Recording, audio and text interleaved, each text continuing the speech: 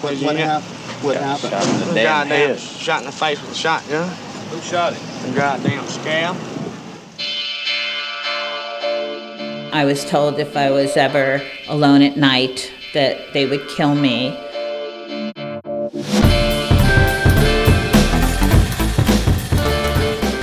I didn't know it. And I said, well, why didn't you tell me? And they said, because we didn't want you to leave. And I said, I wouldn't have left.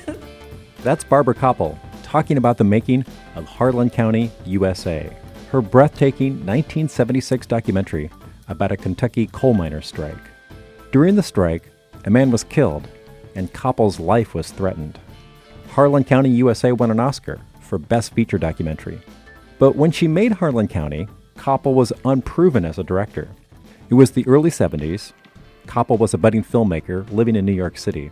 She'd worked on other people's films, but she hadn't directed, and she was looking for a movie project. She'd heard about a coal miners' strike in Kentucky, so she went there to document it. And despite bumping into a good old boy who she calls a gun thug, she stayed. The gun thug was a hefty guy in a pickup truck who was paid by the company to break up the strike. In the movie, there's a chilling scene with her and the gun thug. We'll talk with Barbara Kopple about that scene and all things Harlan County, USA in a moment. But before we get started, a reminder to subscribe to us on iTunes, Stitcher, or wherever you get your podcasts. All right, let's get started. I'm Todd Melby, and this is The Drunk Projectionist.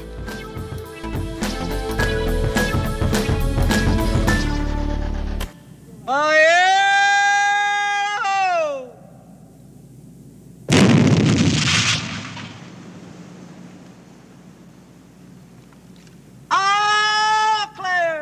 Harlan County, USA. That was my first ever film that I did on my own. I worked on other people's films doing sound and editing, but this for me was the very first. And I started doing the film during the time of Miners for Democracy. Arnold Miller won the Miners for Democracy, and his first promise was to organize the unorganized. So in the early 70s in Harlan County, Kentucky, which had always been a place where you live and you die by your gun. And they also had bloody Harlan County, where people had fought for the right to have a union, and many people died. And an incredible woman named Florence Reese wrote a song called Which Side Are You On? And it pertains to almost every single struggle, whether it's a labor struggle or something else, and sometimes the verses have been changed, and she wrote that song. She also sang it in the 70s in Harlan County. I am a coal miner's wife, I'm sure I wish you well. They take your very lifeblood, they take our children's lives, take fathers away from children, and husbands away from wives. Oh, miner, won't you organize wherever you may be, and make this a land of freedom for workers like you and me. They say in Harlan County there are no neutrals there. You'll either be a union man or a thug for J.H. Blair. Which side are you on? Which side are you on? That was the original. Which side are you on, boys? Which side are you on? Growing up in New York City, we've got to spread the news. Been fighting hard for many months, and we're not about to lose. Which side are you on, boys? Which side are you on? I heard about Harlan County, not Harlan County, but the Miners for Democracy. I always listened to a radio station called NPR. They were talking about it, and I was able to raise $12,000 as a loan from somebody, and off I went to film the Miners for Democracy. And after Arnold Miller won, then I wanted to see if he would keep his promise, and Harlan County was happening, so I went to Harlan County and was there for over 13 months. And Harlan County was fighting for the right to have a union. Women took over the picket lines. We're protesting. We're protesting Duke Power's control over these men that voted in the UMW contract, and Duke Power says, no, you can't have that contract. We were machine gunned with semi-automatic carbines. A miner was killed by a company foreman. I was told if I was ever alone at night that they would kill me. So I promised the head gun thug, Basil Collins, he wouldn't catch me alone at night. And also the organizers told me way after the film that there had been a price put on my head to shoot me. And I didn't know it. And I said, well, why didn't you tell me? And they said, because we didn't want you to leave. And I said, I wouldn't have left. The first time that I think you interact with the gun thug, who's this barrel-chested guy in a pickup truck. Yeah, Basil Collins. And his name is Basil Collins. Mm-hmm. So Basil, he's driving the pickup, and there's a passenger in the pickup, and you're leaning in from the passenger side. We don't see you, but we can hear you interact. Yes. And he's asking you for your press pass. Yeah. Who are you working with, honey? What? Who do you work United with? Press. Will you show me your press card? It's in the car. And get my Show me press your card. press card. Okay. What's your name, sir? My name is Basil Collins. Do you work here? Yes, ma'am. What's your position here? Line foreman. How do you feel about the people picketing out here? Well, I will have no comment on that. And you, sir? Same thing. Where's this press card you was going to show me? Can I see your identification? Ma'am? May I see your identification? Yes, ma'am. If I had him, I swear I've lost it. All I can do is just say I think I might have misplaced mine, too. Okay. All right. That was that scene, and little did I realize that, he was very tough, and that all the people told me after, oh, you're in big trouble now. The great thing about that scene is because, we hear your voice and see him, and then it sets up, the viewer getting to know who this guy is and the duplicity. Yeah, and he would hire, the scabs that would cross the picket line, who were trying to break up having a union. But I also learned later, too, that he was in World War II, and he survived the Bataan Death March.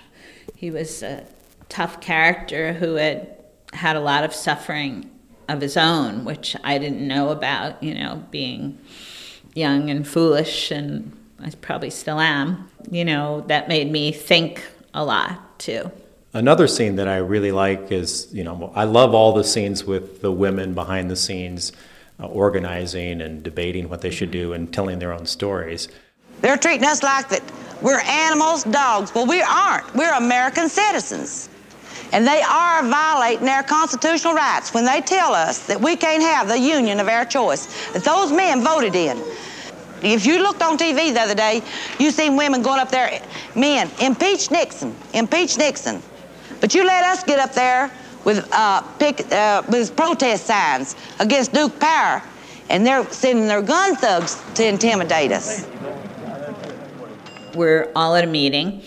Lois Scott, and she pulls a gun out of her dress, and she says something like, I started out with a switch, but now I'm carrying a gun, and she's keeping it, between her breasts and her bra. And somebody says, aren't you worried? And she said, I'm not worried. She said, and if it might just shoot some of my breast off or my titty off, and I have plenty of that. Well, you'd be crazy not to carry a gun now.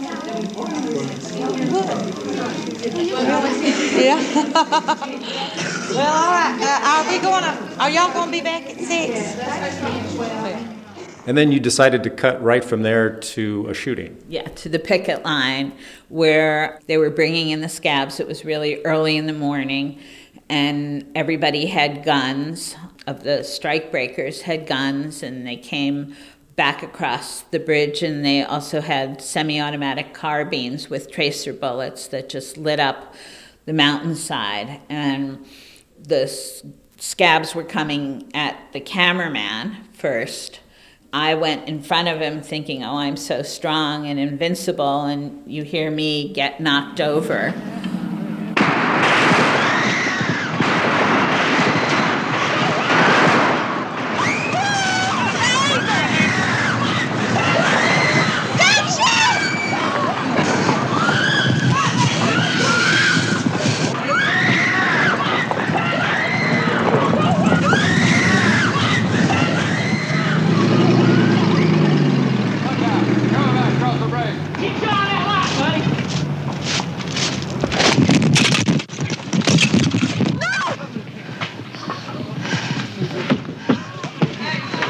Get away from me!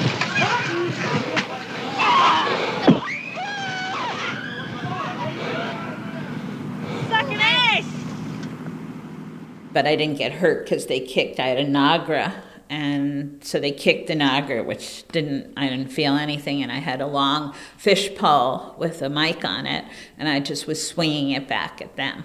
Wow. So you used your boom pole for protection? Yes, exactly. Wow, yeah. I mean, one wasn't, as I watched the movie, it wasn't exactly sure what was happening, just that it was chaos. A 415 mic, I believe. Did your microphone or recorder get damaged? No. You can use it.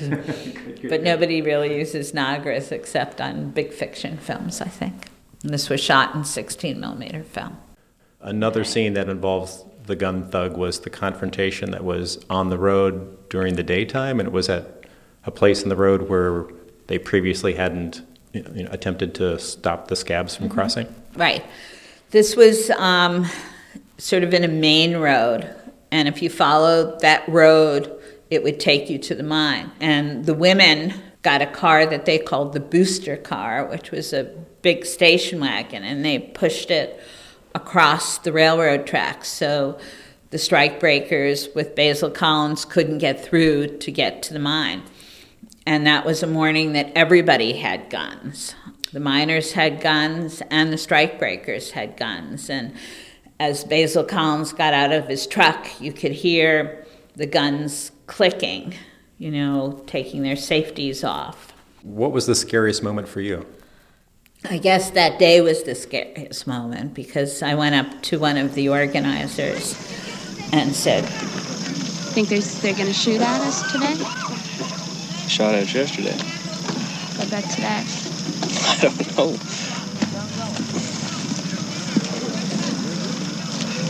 You scared? I hope not.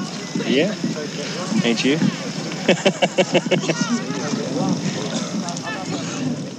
How did you become so brave? I don't think I was brave. I think I was just young. And when you're young, you're invincible. And also I had, all these wonderful people that were putting up everything that they had for the right to have a union. And I just felt honored to be able to photograph it. But as a reporter, I've worked as a reporter for 20-some years, and there are times when I know I'm supposed to move forward, and I kind of hesitate to move forward to interview a particular person, and it may not even be particularly dangerous, but there are times where I sort of hesitate and don't move forward because I'm not sure what's going to happen. There's some sort of something that's atypical about what I know I'm supposed to do and what I'm doing at that moment. I never felt that. I guess also because I was doing sound, so I had a purpose, right? So we could shoot things, and I had a purpose, and I could ask questions, and I felt okay. Well, good. And so as you look at the film today, what are some moments or a particular moment that you're most proud of, like, oh my God, we captured that?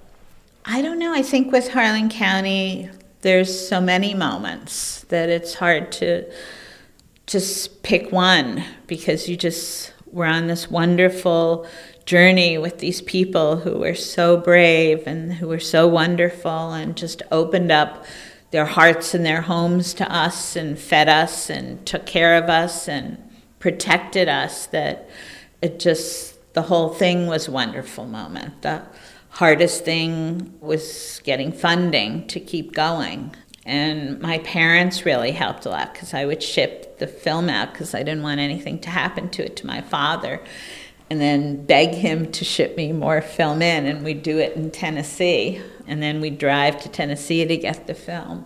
How many minutes would fit in? 10-minute reel, 10, 11-minute reel of 16mm film. So how many reels did you have at any given time that were 10 or 11 minutes? Oh, I don't know. But when we started getting low, I'd say please, and he would do it. And even when we didn't have film, we'd still go on the picket line and pretend we had film in the camera. Ah. Yeah. It's smart. Yes. And so because the reels only recorded 10 or 11 minutes, were you Were there times when you hesitated to turn on the camera because, oh my God, this is costing us? No, I never thought about it costing. I didn't care. I just thought about, okay, we have to have another one to put on. I just wanted to make sure that we didn't miss anything, that we didn't leave any stone unturned. And what would you tell young filmmakers or young nonfiction folks? I got to think the advice is, once you go, don't leave. Yes, and know that if you're passionate enough about it, and that people will help you. And it's a very supportive time now for documentary. So don't be afraid, follow your instincts and go for it, and don't let anyone stop you. Then I wanted to ask you also about opening shots and closing shots and the importance of them. And maybe you could tell us how you started Harlan County. The opening shot of Harlan County is going into the coal mines.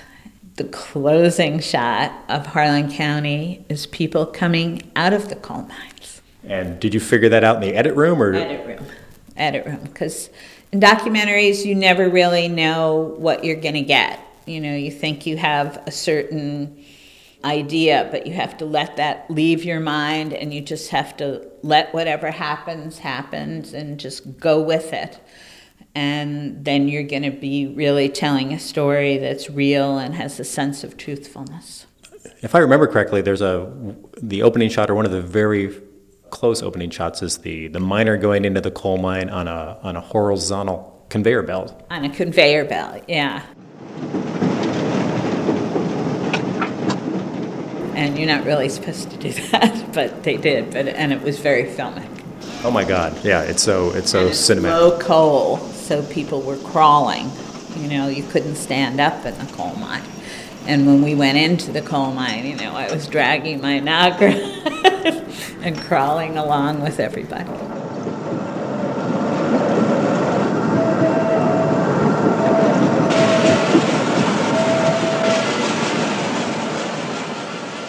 I think that was the most important film in my life, because I learned what life and death was all about, and I saw people really standing up for what they believed in, and it had a great impression on me throughout the rest of my career.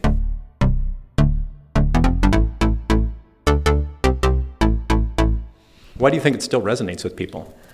The film? Oh, I don't know. You'd have to ask people. I don't know if it does, but yeah. It does with me. Well, thanks so much. Thank you very much. Barbara Kopple has gone on to make lots of films during her career, including more than a dozen documentaries. Her most recent is titled Miss Sharon Jones, and documents the Brooklyn singer's battle with cancer. In 1990, Kopple released American Dream, another documentary about a labor strike. That one involved a meatpackers union in Minnesota. And like Harlan County USA, it too won an Oscar.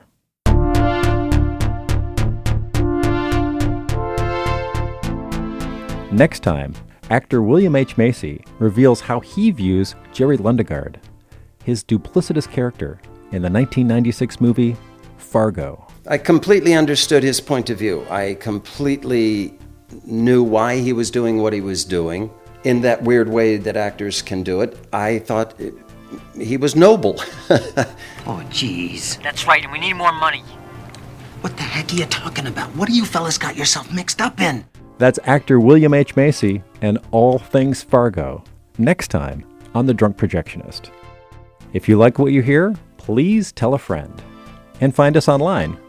We're at thedrunkprojectionist.com. Thanks a lot for listening. See you next time. Bye-bye.